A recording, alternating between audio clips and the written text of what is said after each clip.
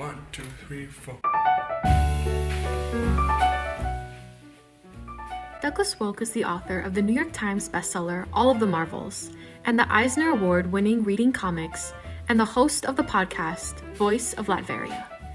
A National Arts Journalism Program Fellow, Wolk has written about comic books, graphic novels, pop music, and technology for the New York Times, Rolling Stone, The Washington Post, Los Angeles Times, The Believer, Slate, and Pitchfork.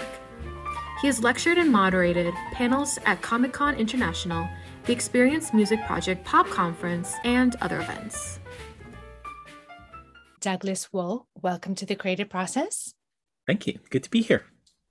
And so I guess the first question is, why the Marvelverse? What got you down this path and this really Olympian journey of reading and writing about it? Well, it kind of started with my son when he was about 10 years old. He had always read comics with me, but not superhero comics. Superhero comics, that's what my dad likes, right? And then when he was about 10, he suddenly realized, oh, this is a complicated system. I like complicated systems. Okay, Dad, I think I'd like to read all the Marvel comics in continuity order, not the order they were published, the order the events happened to the characters. It was like, all right, this is going to last a week. It'll be a nice week we have together. And then 3 months later, he'd read like 8 years worth of comics and was still going. And he didn't want to read everything anymore. He'd just jump forward and jump around and do what you're supposed to do as a reader, which is just read the stuff that interests you. And it was around then that I started thinking, but what would it look like if I did read all of these? If I read this 500,000-page long story that's been going on for 60 years as a story, as one story, and what would that look like?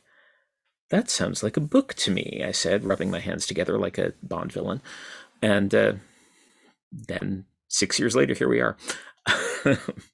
It's quite a feat. I mean, I don't know. I think you discussed where to begin, and you said that you let your curiosity roam. But what was your kind of organizing principle going into it, and how did that adapt as you went along? Well, the organizing principle for reading was no principle at all. I decided I was not going to read in any kind of order. I was going to graze. I was going to read whatever I felt like reading on any given morning or afternoon or evening. So, I might read a chunk of Iron Man, or I might read some Patsy Walker, or I might read some comics drawn by somebody I thought was really interesting, or that involved a character I thought was interesting, or a bunch of old romance comics, or just whatever I felt like, just so I would not get mired down in the, oh no, I have however many issues I have to read of this terrible thing. And that worked pretty well until right about the end of the process. I had a spreadsheet where I listed all the comics I was going to read, and I crossed things off as I read it. And as I got near the end, I realized there were a few patches that I was neglecting and putting off and was going to have to deal with at some point, which is how I ended up locking myself into an apartment for 11 days with a case of protein drinks and 30 years worth of Punisher comics.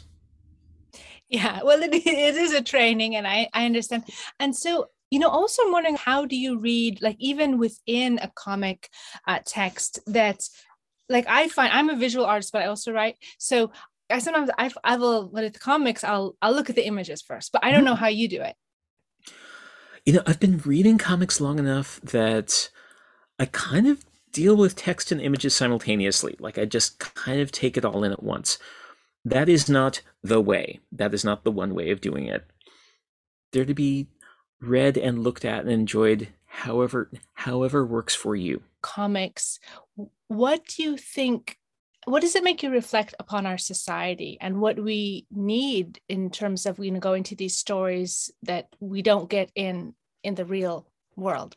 The writer Grant Morrison read a book called Super Gods, has a very interesting thesis that superheroes are not actually a genre. They're a thing that you can add to any genre of storytelling to make it more interesting. Okay, I'm not sure I totally agree with that, but it's a real interesting thought. Superhero comics, especially, always reflect the cultural moment around them because they're produced in it by just a few people who are working on a deadline, trying to make something that is meaningful to them. And so it's not always easy to see how comics of a given moment reflect the moment that we are in now.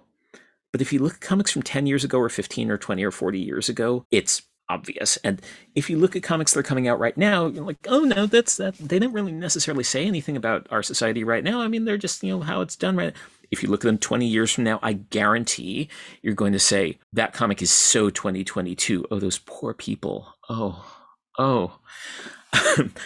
But if you look at the history of this 60-year-long Marvel story, which it has some continuity to it because it's been the same characters in the same setting throughout.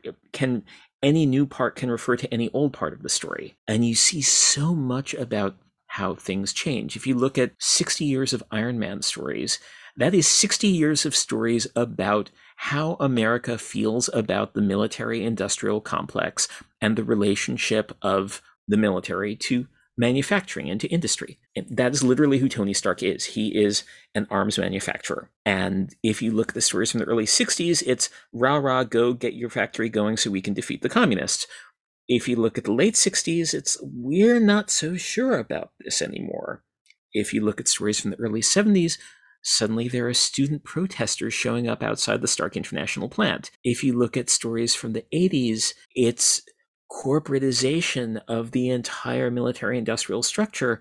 And like there's a story that I was reading a couple of weeks ago, again, it's basically a Karen Silkwood story. It is a story about a whistleblower who gets it in the neck. And, Iron Man and the other corporate representatives at the end of the story are like, wow, it's tragic the way she went, but she might have had a little bit of a point there. It makes you think, doesn't it? If you look at Iron Man stories from about 2005, suddenly there's drone technology everywhere. If you look at stories from the 2010s, the kind of conflict that's going on is much less about building physical machines than it is about surveillance technology and information technology. That's what military technology has become. And it's throughout the story. It's all there.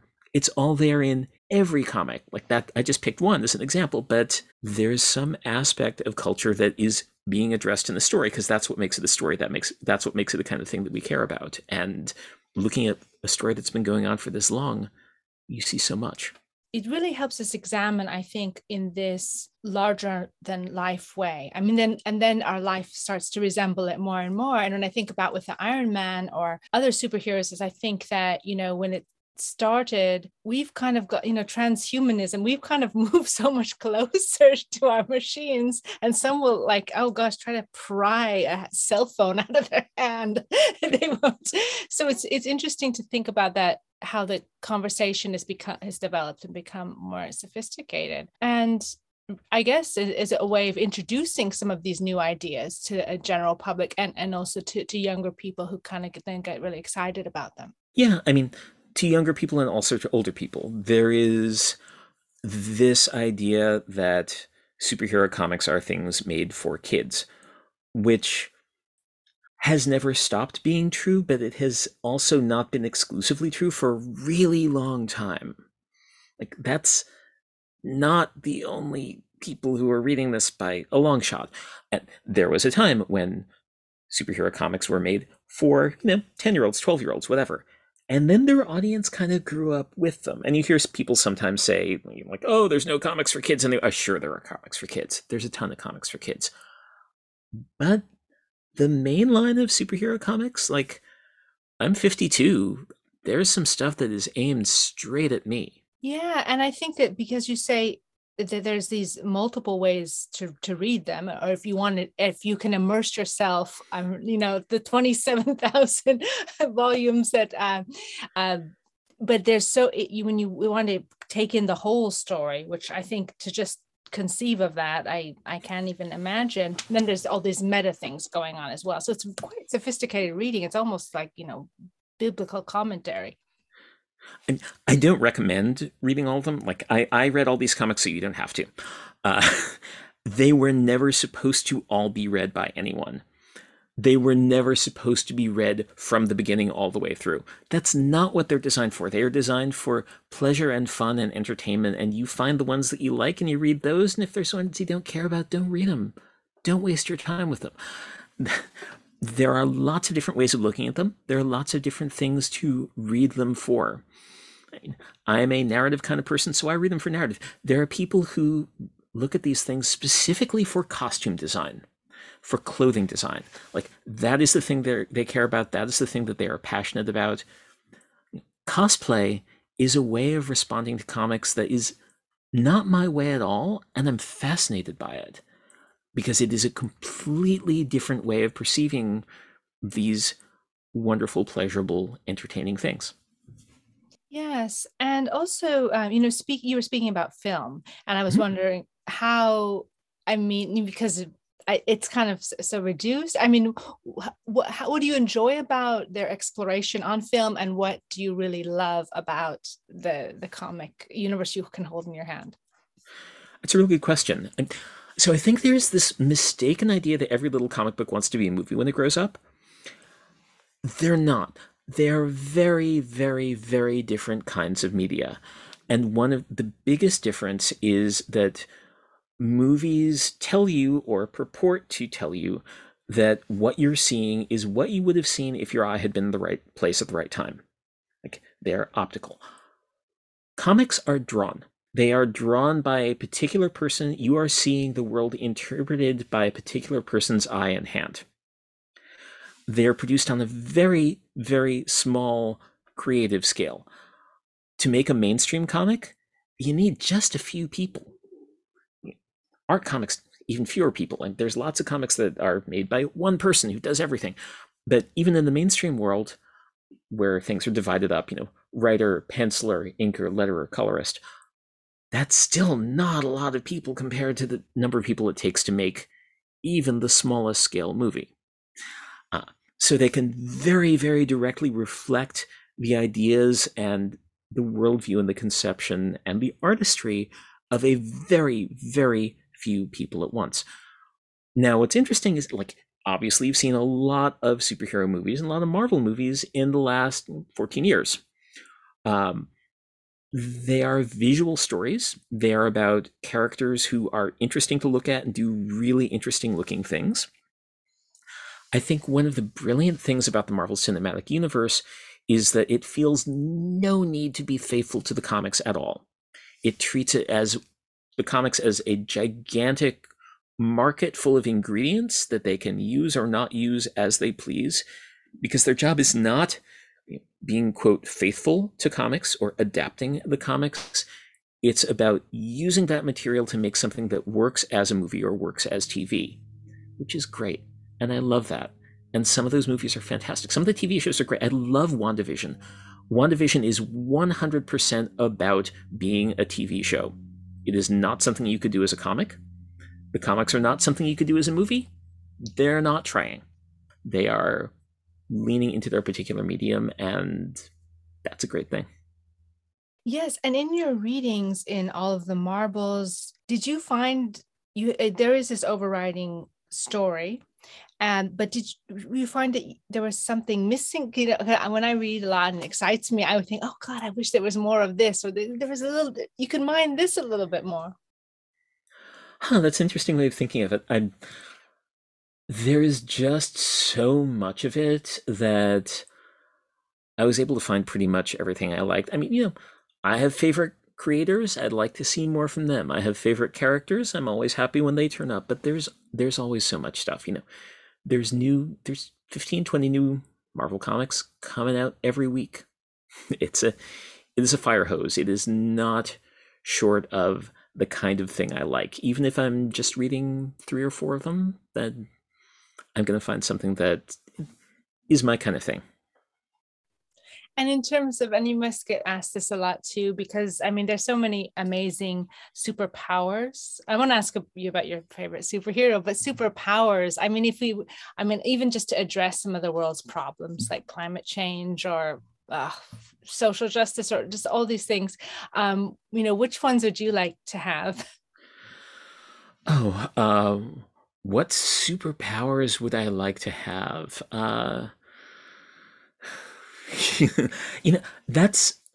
That is weirdly not a thing I have thought a lot about. And there are characters that I particularly love, but like maybe my favorite one of the characters I wrote about in the book is Squirrel Girl. And Squirrel Girl, like, her powers are that she has the proportionate speed and strength of a squirrel and she can talk to squirrels. That's not the part that I like about her. What I like about her is that her real ability is that she's unbelievably good at creative nonviolent conflict resolution. And so effectively, the Squirrel Girl series is one recurring joke, which is, she's fighting Kraven the Hunter, she's fighting Galactus, she's fighting the Mole Man, she's fighting Dr. Doom, whatever. And she talks to them and reasons with them and, finds common ground with them and befriends them. And, she will, kick their butt if she has to, but mostly she's more interested in coming to a mutually acceptable nonviolent solution that satisfies everybody's basic needs. And that doesn't sound like the kind of thing that would be the substance of a fantastic action comedy comic, but boy, is it ever. It makes you think twice about squirrels as well. Yeah. Not that I dream of a superpower so much, but it would be nice to not be burdened constantly by the physical boundaries. And so I really like the way that the Marvel Universe or comics more broadly do allow us to stretch our imaginations into the fantastic. And then, as you say, pull it right back into the ordinary. Like at the same time, this whole meta thing going on that you can discern our real world, but then you have this super world on top. And I think it's really gives a lot to readers of all ages, but when you latch onto it when you're young, it's a great tool for opening our minds and imaginations. And I guess also seeing the world as it is and the world as it might be, or, if we're not careful, what it could really become like. A number of the comics have predicted things, whether it was the rise of Trump or political commentary. So what are some of your more realistic or terrifying visions, or just some of those comics that really made you stop and think? Some of my favorite comics of the last couple of years, actually, of the period since I finished writing the book, the X-Men comics that have been going on for the last 2.5 years, since House of X and Powers of 10, the period where Jonathan Hickman's been kind of running the writer's room there, are absolutely fascinating. Because X-Men has always been a comic about individual and collective identity, or always, at least since the 70s. It took like a decade or so to get where it was going. But, mutants, which is what X-Men are, can stand in for basically any subaltern group you want them to stand in for. They don't map directly onto anything. It's not like people say, Professor X is Martin Luther King and Magneto is Malcolm X. No. That was never meant. That's not how it works. But there is a metaphor that anything is kind of like mutants. And what's been going on for the last 2.5 years is that the mutants have banded together for the purpose of nation building. They have settled on an island that is itself a mutant. We won't get into that, but they've settled on an island. They have built a nation. They have said, this is where we live now. This is our sovereign state, and we are offering full amnesty to any mutant who wants to come and live here. Here we are. We are no longer a cultural oddity. We are a political force now. We're a nation. What does nation building look like? And that's what all of those comics, and there's like 8 or 10 of them a month, are about. And it's amazing and scary and weird, and you are never sure on what side of the conflict you are, quote, supposed to come down, which is great. That is the thing I love about it, that sort of complicated moral ambiguity that makes you have to jump in and wrestle with it all the way. And when this started, readers were like, but they're not heroes anymore. Huh, what makes you say that? Really think about that. Yeah, it is really interesting. And also it's because what's frustrating for, I think, a lot of us is politics is that things happen so slowly. You have all the intentions and it's just so frustrating, and it just gets, then nothing happens, or you forward and whack. And so it's a really useful tool to help us imagine what we want, because if you can't you have to imagine something in order to create it. And so, I wonder, I don't know, because I know that, some people write their thesis about, the different, comic worlds. And I wonder if on the university level if that's being done. I don't know if I don't know about some of this academic analysis. And your own background as a writer, you've also written about music. It's been, just tell us about your path to becoming a writer. So my path to becoming a writer was almost entirely accidental at first. I started out majoring in chemistry in college. I switched to English halfway through because I was terrible at chemistry, and got out of college, had no idea what I wanted to do. Tried to apply to teach English overseas. That didn't work out. Worked in a comic store for a few months. Thought, what am I doing? Moved to New York City and started working as a temporary secretary. And I was hanging out in rock clubs pretty much every night. Got to be friends with a woman who worked at the music magazine. And so when I couldn't get temp work, I would go and visit her. And I noticed how badly copy edited the magazine was. So I would just pick up pages and start fixing them. And she said, "Oh, do you want to get paid to do that?" "Sure." "Do you want to write a little for us?" "Yeah, I could do that." Which led to more writing and editing gigs, which led to a gig editing a music magazine. And at the music magazine, we had a terribly small budget. We couldn't afford to pay anybody. I think what we paid for a record review was less than what it cost to buy the CD. And so it was pretty much all friends of mine and people I'd gone to college with. And I ended up having to write a lot of the magazine myself just to make our budget, to a bunch of pseudonyms, which is how I learned I could write very quickly if I had to. And if you see any old issues of CMJ New Music Monthly where reviews are credited to names that you recognize as members of the Legion of Superheroes, that was me.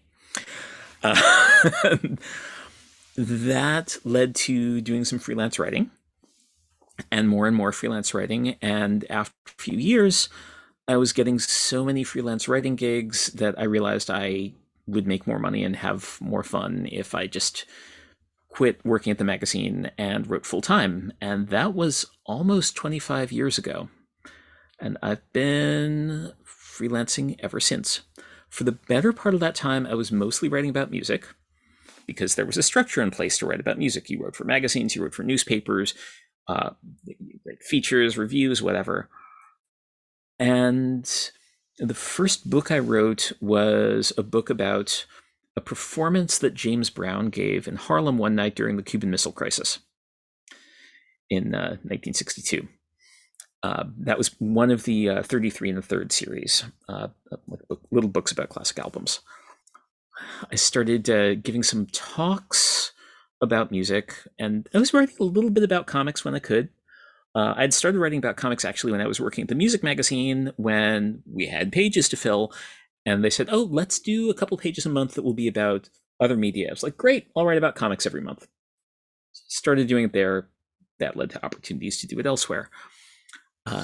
Around 2001, 2002, 2003, yes, I got a fellowship in the National Arts Journalism program at Columbia University, which was a program for, quote, mid-career arts journalists to spend a year working within the discipline that they normally wrote about instead of writing about it.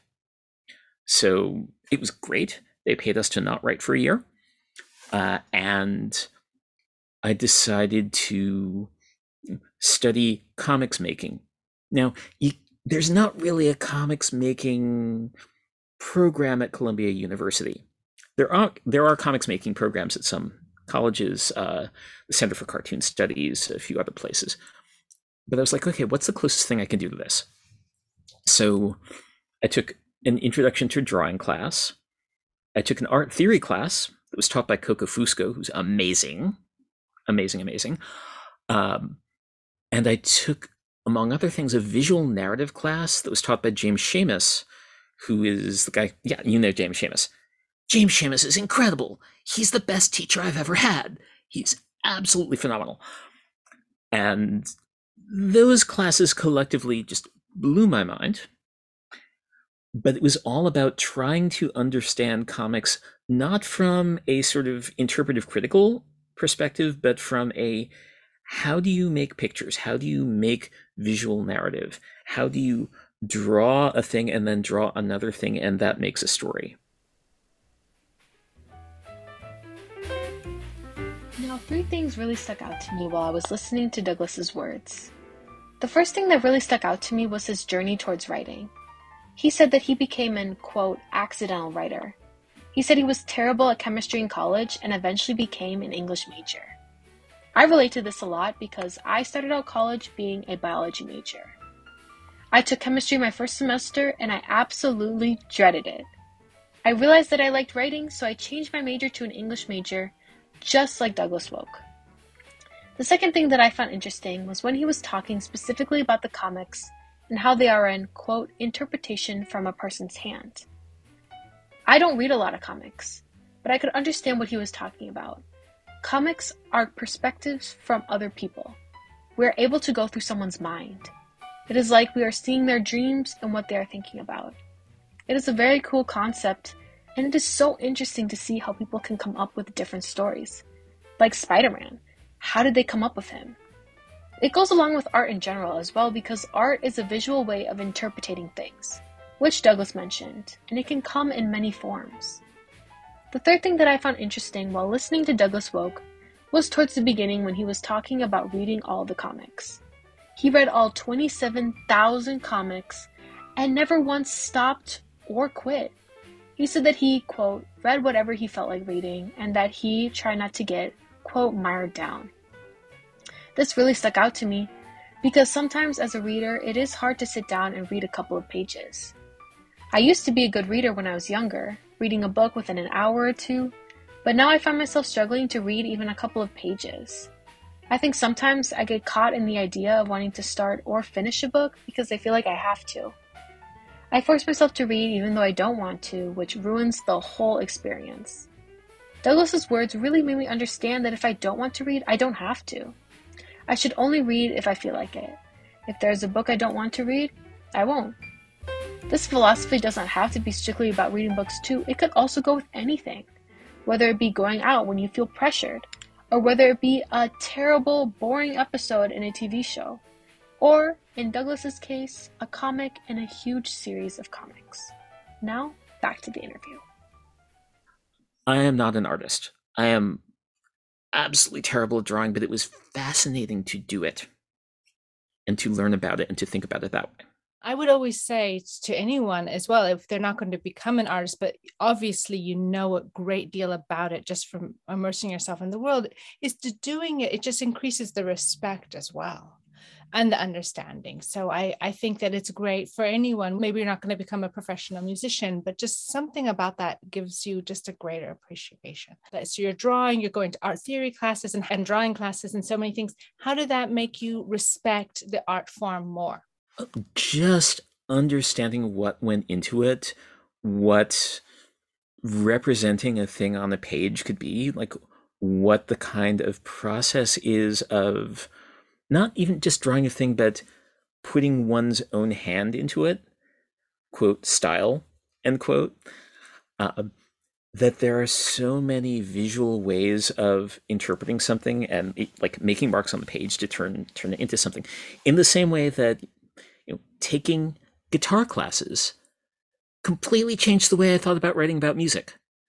Like, oh, I get how this works now.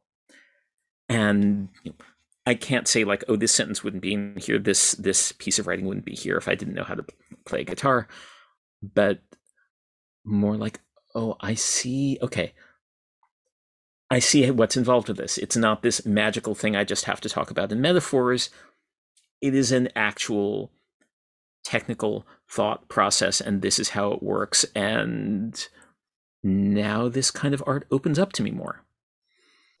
Yeah, I think so. I think it's almost like when you see like I don't know, painting or whatever, but you see the whole sort of, it all seems to be blended together, but then it's kind of like going close and you can see the pointillism. You can see, oh wow, this is composed. These are the atoms that it's actually composed of. It's kind of the miracle of life or the miracle of art as you see that. What I love also about comics is, I mean, speaking as a visual artist, but who has never done comics, is the point of views, because the perspective that we all learned was just there are a lot of standard perspectives, but with comics, there's all this telescoping too. And there's a real sense of movement that you didn't get at the, traditional art foundations. Didn't play around with that so much. Yeah, and that is the work of really a few kind of pioneering cartoonists who figured out, like, how do we make this thing incredibly dynamic? How do you make it, like, jump out at you? And how do you do this 4 or 6 panels on a page, 20 or 22 pages an issue, banging it out over and over and keep it visually interesting and varied? Like, that is really, really tricky. There are a lot of artists who can do a single dynamic pinup shot of something, but constructing a page that leads the eye where it needs to go, that communicates the narrative, that gets the mood across in everything. Chris Claremont, who wrote X-Men for many years, he was one of the people who used what's called the Marvel style of writing. This is a thing that was more or less invented by Stan Lee as a time-saving device. And the way that Stan Lee worked with artists is famously that he would never write a full script for them. He would never say, this is what happens in panel 1, this is what happens in panel 2.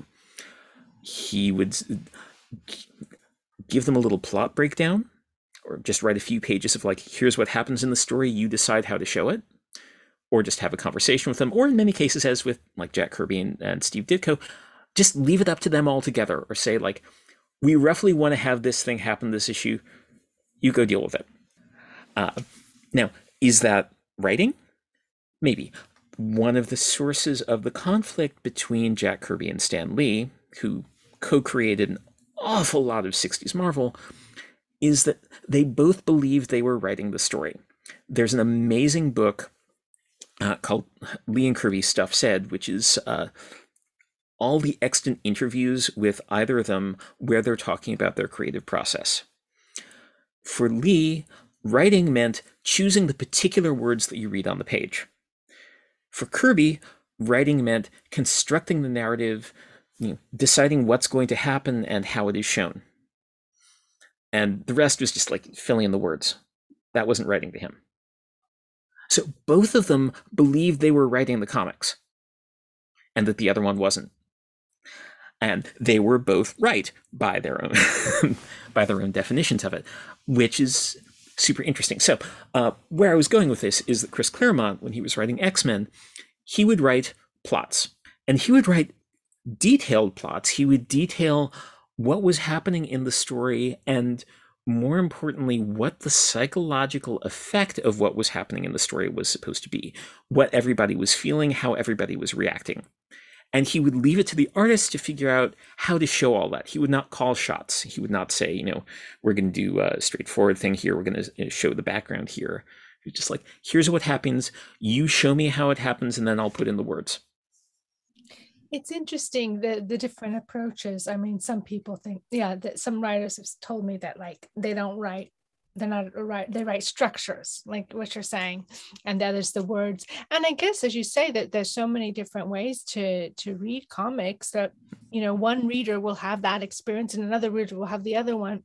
And so that it's important to serve them both.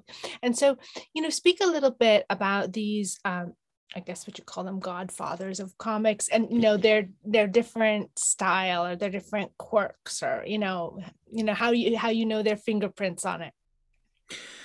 Oh yeah, I mean there are certain artists, especially, well, actually at all times in the history of comics, like, you can tell their style is on something. But talking specifically about Marvel in the 60s, Jack Kirby is the one who is the great godfather of everything. There's an issue from about 15 years ago where the Fantastic Four meet God, and he's Jack Kirby at his drawing table.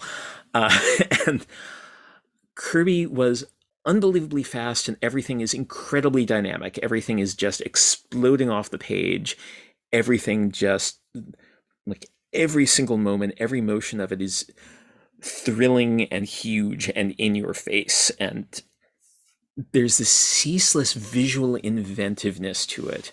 Like, there's a new visual idea, there's a new look, there's a new way of showing something on pretty much every page. By the mid-60s, he even started doing collage pages, where he would, like, literally collage together things and maybe add a few drawn figures to the top of them. But there's this immense scale to what he's doing. Steve Ditko is the other one of the great visual godfathers of Marvel, and his stuff is much more reserved, is much more pulled back. He communicates incredibly well through body language. If you look at any of the first 30 or so issues of Amazing Spider-Man, you do not have to read a single word on them to tell exactly what is happening in every scene, because what the characters are doing and how they're posed is so effective at communicating that. He was also the co-creator of Doctor Strange, and the landscape in which Doctor Strange operates is purely alien. It is like nothing that exists in the physical world as we know it. And the language that he invented for that otherness has completely stuck around. I mean, when people are drawing something that's supposed to represent something alien and other, they will most often go to some of the visual devices that Steve Ditko dreamed up because they work so well. Yeah, that amazing visual inventiveness, and I was wondering what you felt when the first Matrix films came out. I mean, I kind of mainstreamed in the way that an appreciation for this kind of comic world as well.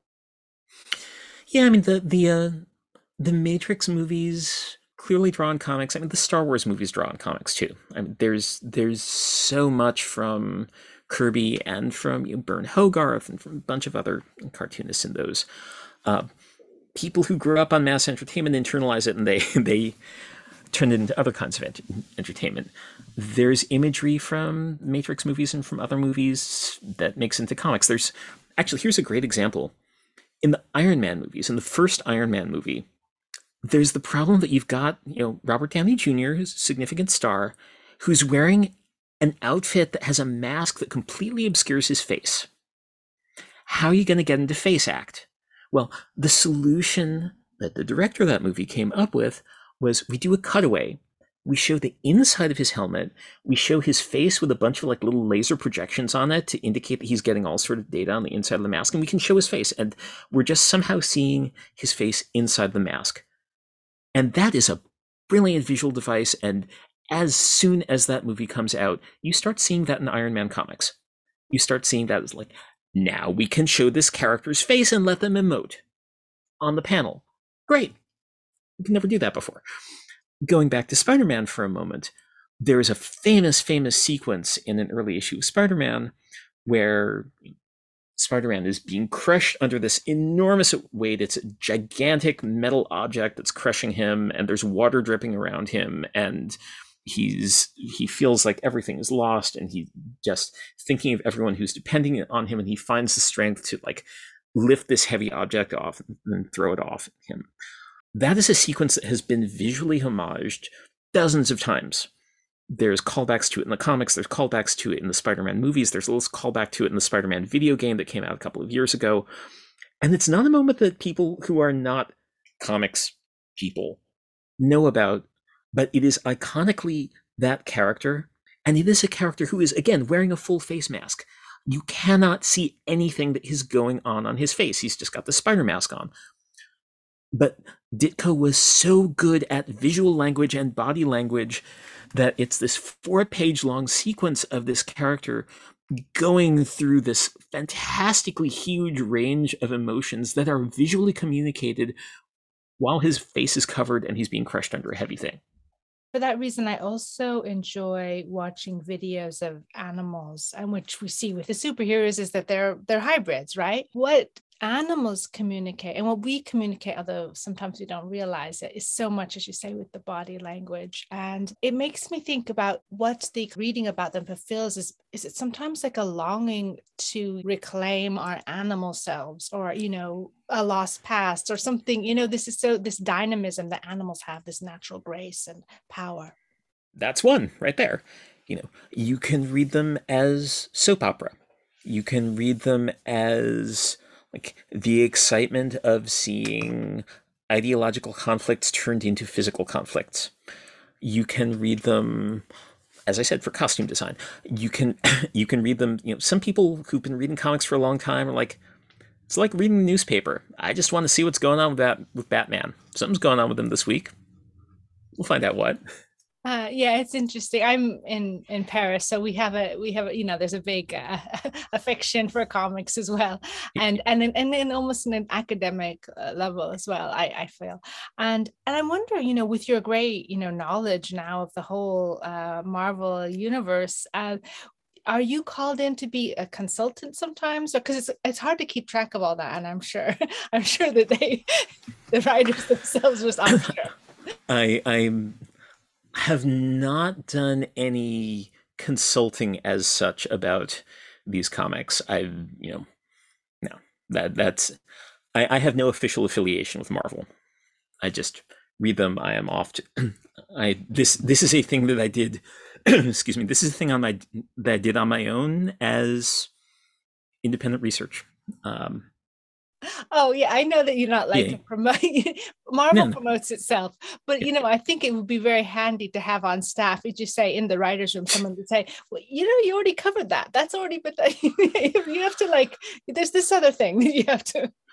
I can see that being counterproductive too. Uh, there is always the risk of telling stories about stories. There is always the risk of getting caught up in minutia instead of seeing the big picture of like the thing that communicates. And so, as you clearly enjoy comics so much, does coming sometimes I find this too. Coming back to, I just say, normal fiction, realism.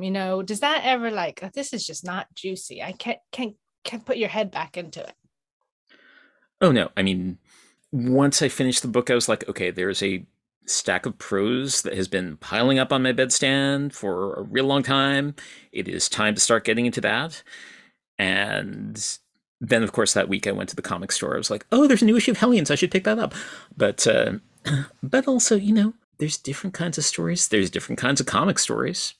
Um, I don't think superhero comics are the best or the most important kind of story that comics does or can do. It is a kind that's real interesting to me, but it is a kind. There's lots and lots of other different kinds of comics, of stories, of media. I read them for what they are, but I read other things for what they are too. And you talked about, this exploration, this metaphor of mutants, of superheroes. And, I'm curious about, they're great also for exploring the dark side and monsters. I mean, why do you feel we're drawn to reading about monsters? Is it because we're afraid that inside us is also a monster, or what fascinates you about those aspects? Monsters are exciting, right? Like they're fun to look at. They're scary. They give you that kind of little frisson. What a monster is changes. And I should clarify this thing I mentioned in the book, which is that before Marvel published superhero comics, starting in 61, 62, 63, they published a bunch of different other kinds of comics. But the thing they published more of than anything else was two kinds of comics. Number one was monster comics, monsters in science fiction and like horror. Like they had Tales of Suspense, Tales to Astonish, Strange Tales, Journey into Mystery, Amazing Adventures. These were the series that subsequently like evolved into Thor and Iron Man and Captain America and whatever else. But they were monster comic anthologies. That was one kind of thing they did. The other kind of thing they did was stories about teenage girls and young professional women. Kathy the Teenage Tornado, Patsy Walker, America's Sweetheart, Patsy and Hebe, Millie the Model, my very favorite, Linda Carter, Student Nurse. Linda Carter, student, like, this was a comic about the student nurse that started 2 months before Fantastic Four. And Kathy the Teenage Tornado and Linda Carter, Student Nurse, and Millie the Model, like, they were part of the first crossover, the first time that a story from one of these comics kind of jumped over into another one, way before the superheroes started doing it. But so monsters are fun to look at. They are always something that is other. They are something that is scary. They are something that you have to protect your family from. In 1960, 1961, 1959, that is so much about the Cold War. It is so much about atomic terror. It is so much about everything that we culturally are scared of. Those monsters stick around the Marvel story. They never totally leave. They leave for a little while, but they come back. But when they come back, by now, they're not scary anymore. Groot, the tree monster from Guardians of the Galaxy, he shows up in 1960. He's in a monster comic. It's Groot, the thing from Planet X. I am Groot. Fear me, humans. He's a tree monster. He's defeated by termites. But he's this alien thing that looks like a familiar thing. That's what we're terrified of in 1960. Things that look like us but aren't really us. We're not quite so scared of that in the same way now. Well, what scares you? I mean, in the real world. I mean, in our world, in our less juicy world here. What scares me in the real world? Politics, the rise of fascism, that's real scary. The thought of institutionally approved and state-approved violence, that's terrifying. I mean, we're not really seeing any COVID comics yet. Give it a couple of years. Too soon. There are lots of older comics about, oh no, it's a disease. And some of them are like, okay, here's our AIDS analog. And some of them are just like, okay, diseases are scary. What people are living through right now is not instant, it is slow grind terror. It is boiling frog terror. It is the thing that creeps up on you. I'm really curious to see the way that gets reflected in pop culture stories 3, 4, 5 years down the line. It's interesting how they can be teaching tools. And I wonder, with another parallel medium like video games, we know that like in the military, video games are kind of simulations are used to, help train and these kind of things. It's interesting to reflect on how portrayals of violence can influence people. In the comic world, I always feel that there is a kind of morality or an empowering. I think in a lot of ways, I think there are certain kinds of fantasy violence that are fun and interesting and cathartic to watch. My very favorite giant body of comics work is not Marvel. It's not DC either. It is Dredd. It's the series that's been Judge Dredd series that's been running in England for 45 years, weekly. And for its first 5 years or so, 5-10 years, Judge Dredd is a fantasy of political violence with no consequences. And then the consequences start happening and never, ever stop. And for the last 35 years, it has been about the pigeons coming home to roost. It has been about like, okay, you have this fascist state with its super empowered police force, and it has just made matters so much worse. And the cascading effects of the violence and the resentment it has bred have made things vastly, vastly more horrible than if that had never come into play in the first place, which is an amazing long game for a 45-year long story to play. And there is one writer who has been at least involved with it since the beginning, kind of overseeing. So, and a guy named John Wagner, who's an absolutely incredible comics writer who's been playing the long game. Like he will introduce a plot thread and it'll pay off 20 years down the line. And so I love that. There is this web that brings together this whole story, but it wasn't always intended, but it just seemed it's kind of coalesced over time in different authors. Yeah. It grew. Like the Marvel story was not conceived of as a single story and as a single monolithic thing to all fit together. It was being made in the early days by a very few people. It was Stan Lee and Steve Ditko and Jack Kirby and Don Heck and maybe half a dozen other people tops. And when you have that few people, like, oh, it'll be fun if, for the first issue of this new Spider-Man book, he swings by and meets the Fantastic Four. Great, they live in the same New York. And then characters kept showing up in each other's stories. And the plot threads from one started showing up in another one. And then it kind of became clear that it was all one big story being made up by a small group of people that then got not that small, that then got very large. But what it's turned into is this kind of creative collaboration, sometimes between people working very closely together in the same room, and sometimes by people who are separated by decades and continents, working with each other. There's nothing else like that. As you say, people from different continents collaborating. What do the different explorations in different parts of the world, like, how is that a mirror onto their society and onto ours, their interpretation of our society? And that's a good question. I mean, the writers, the people who are writing the stories, are mostly American or British. And it is a very American-centric and very New York-centric take on the world. It is published by a company that has been based in New York City since the beginning. And I'm going to correct a little misconception that a lot of people have here. Stan Lee is sometimes quoted as saying that the Marvel Universe is the world outside your window. I don't think he ever said that. That was actually a slogan for a line called the New Universe that was introduced in the mid-'80s that Jim Shooter came up with. But it's come to stick. Like, it is misattributed to Stan Lee because it fits. The world that these characters in is a specific world, and it's very much the world that you and I live in, just a more exciting and weirder version of that world. That's it's interesting to think about that. And then the Marvel world has given us so much to think about our own society now, and also about, the future, the futures. We have choices, and that's important to be able to consider those futures without having to experience them, because we can mold our own.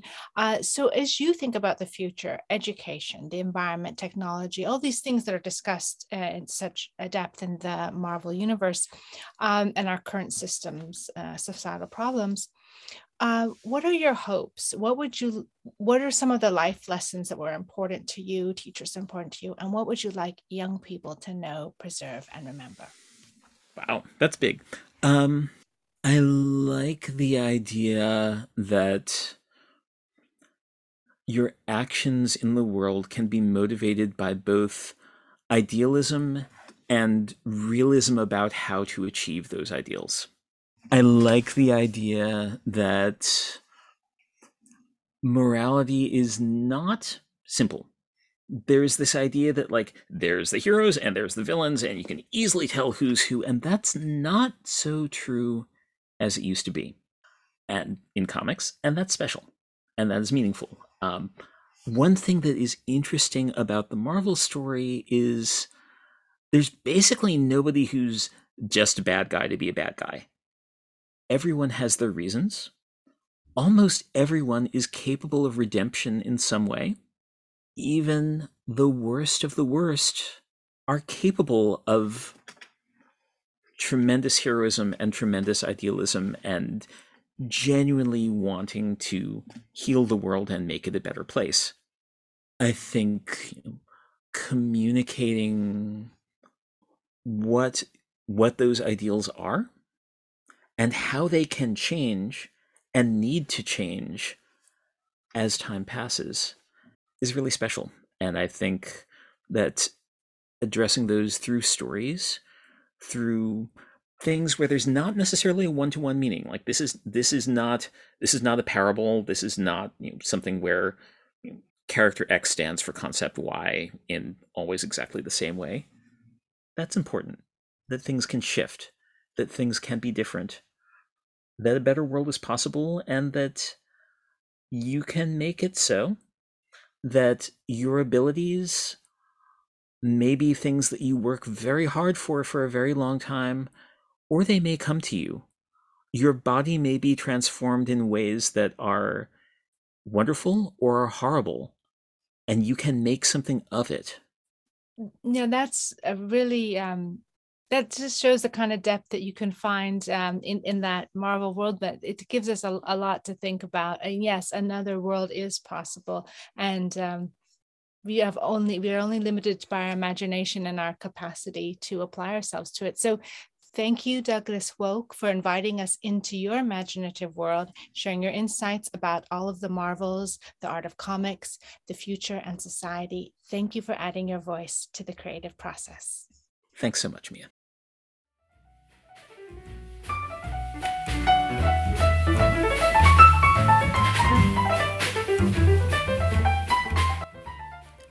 The Creative Process podcast is supported by the Jan Michalski Foundation. This interview was conducted by Mia Funk with the participation of collaborating universities and students.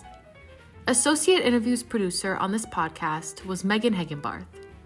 Digital media coordinator is Phoebe Browse.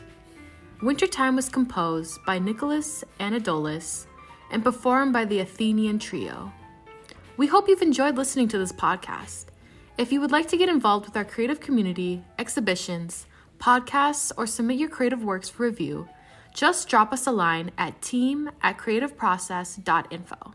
Thanks for listening.